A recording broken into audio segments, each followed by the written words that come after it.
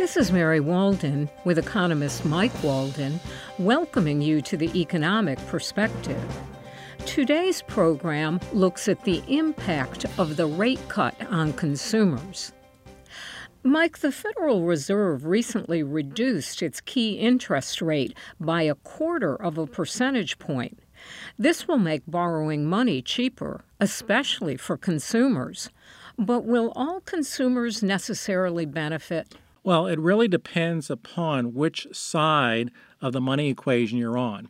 If you're on the borrowing side, that is, if you're a household, particularly a young household, and you're borrowing money, for example, to buy a house, or you're using your credit card a lot, or you're buying an automobile, a vehicle, you will probably benefit from this because all interest rates, not just the variable interest rate, but fixed interest rates, will be edging downward.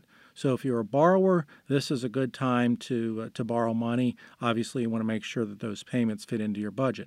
If you're on the other side of the equation, though, and you're an investor, and typically those tend to be middle-aged and older households, and specifically if you're in your investment portfolio, you have a lot of focus on safety, which means that you're putting money into Treasury securities, long-term bonds, et cetera. You're probably going to be hurt by this because the interest rate on those kinds of investments will be going down. Now, one thing you can do is to get with a professional and say, how can I diversify my portfolio? For example, put more money maybe into the stock market to counterbalance. The stock market should benefit long-term from these lower interest rates, but of course there are other things going on in the economy like trade tensions, which are right now affecting the stock market. I think a big sector in our economy that should benefit from this overall will be the housing sector, and that's been lagging. This should boost the housing sector. I'm Mike Walden.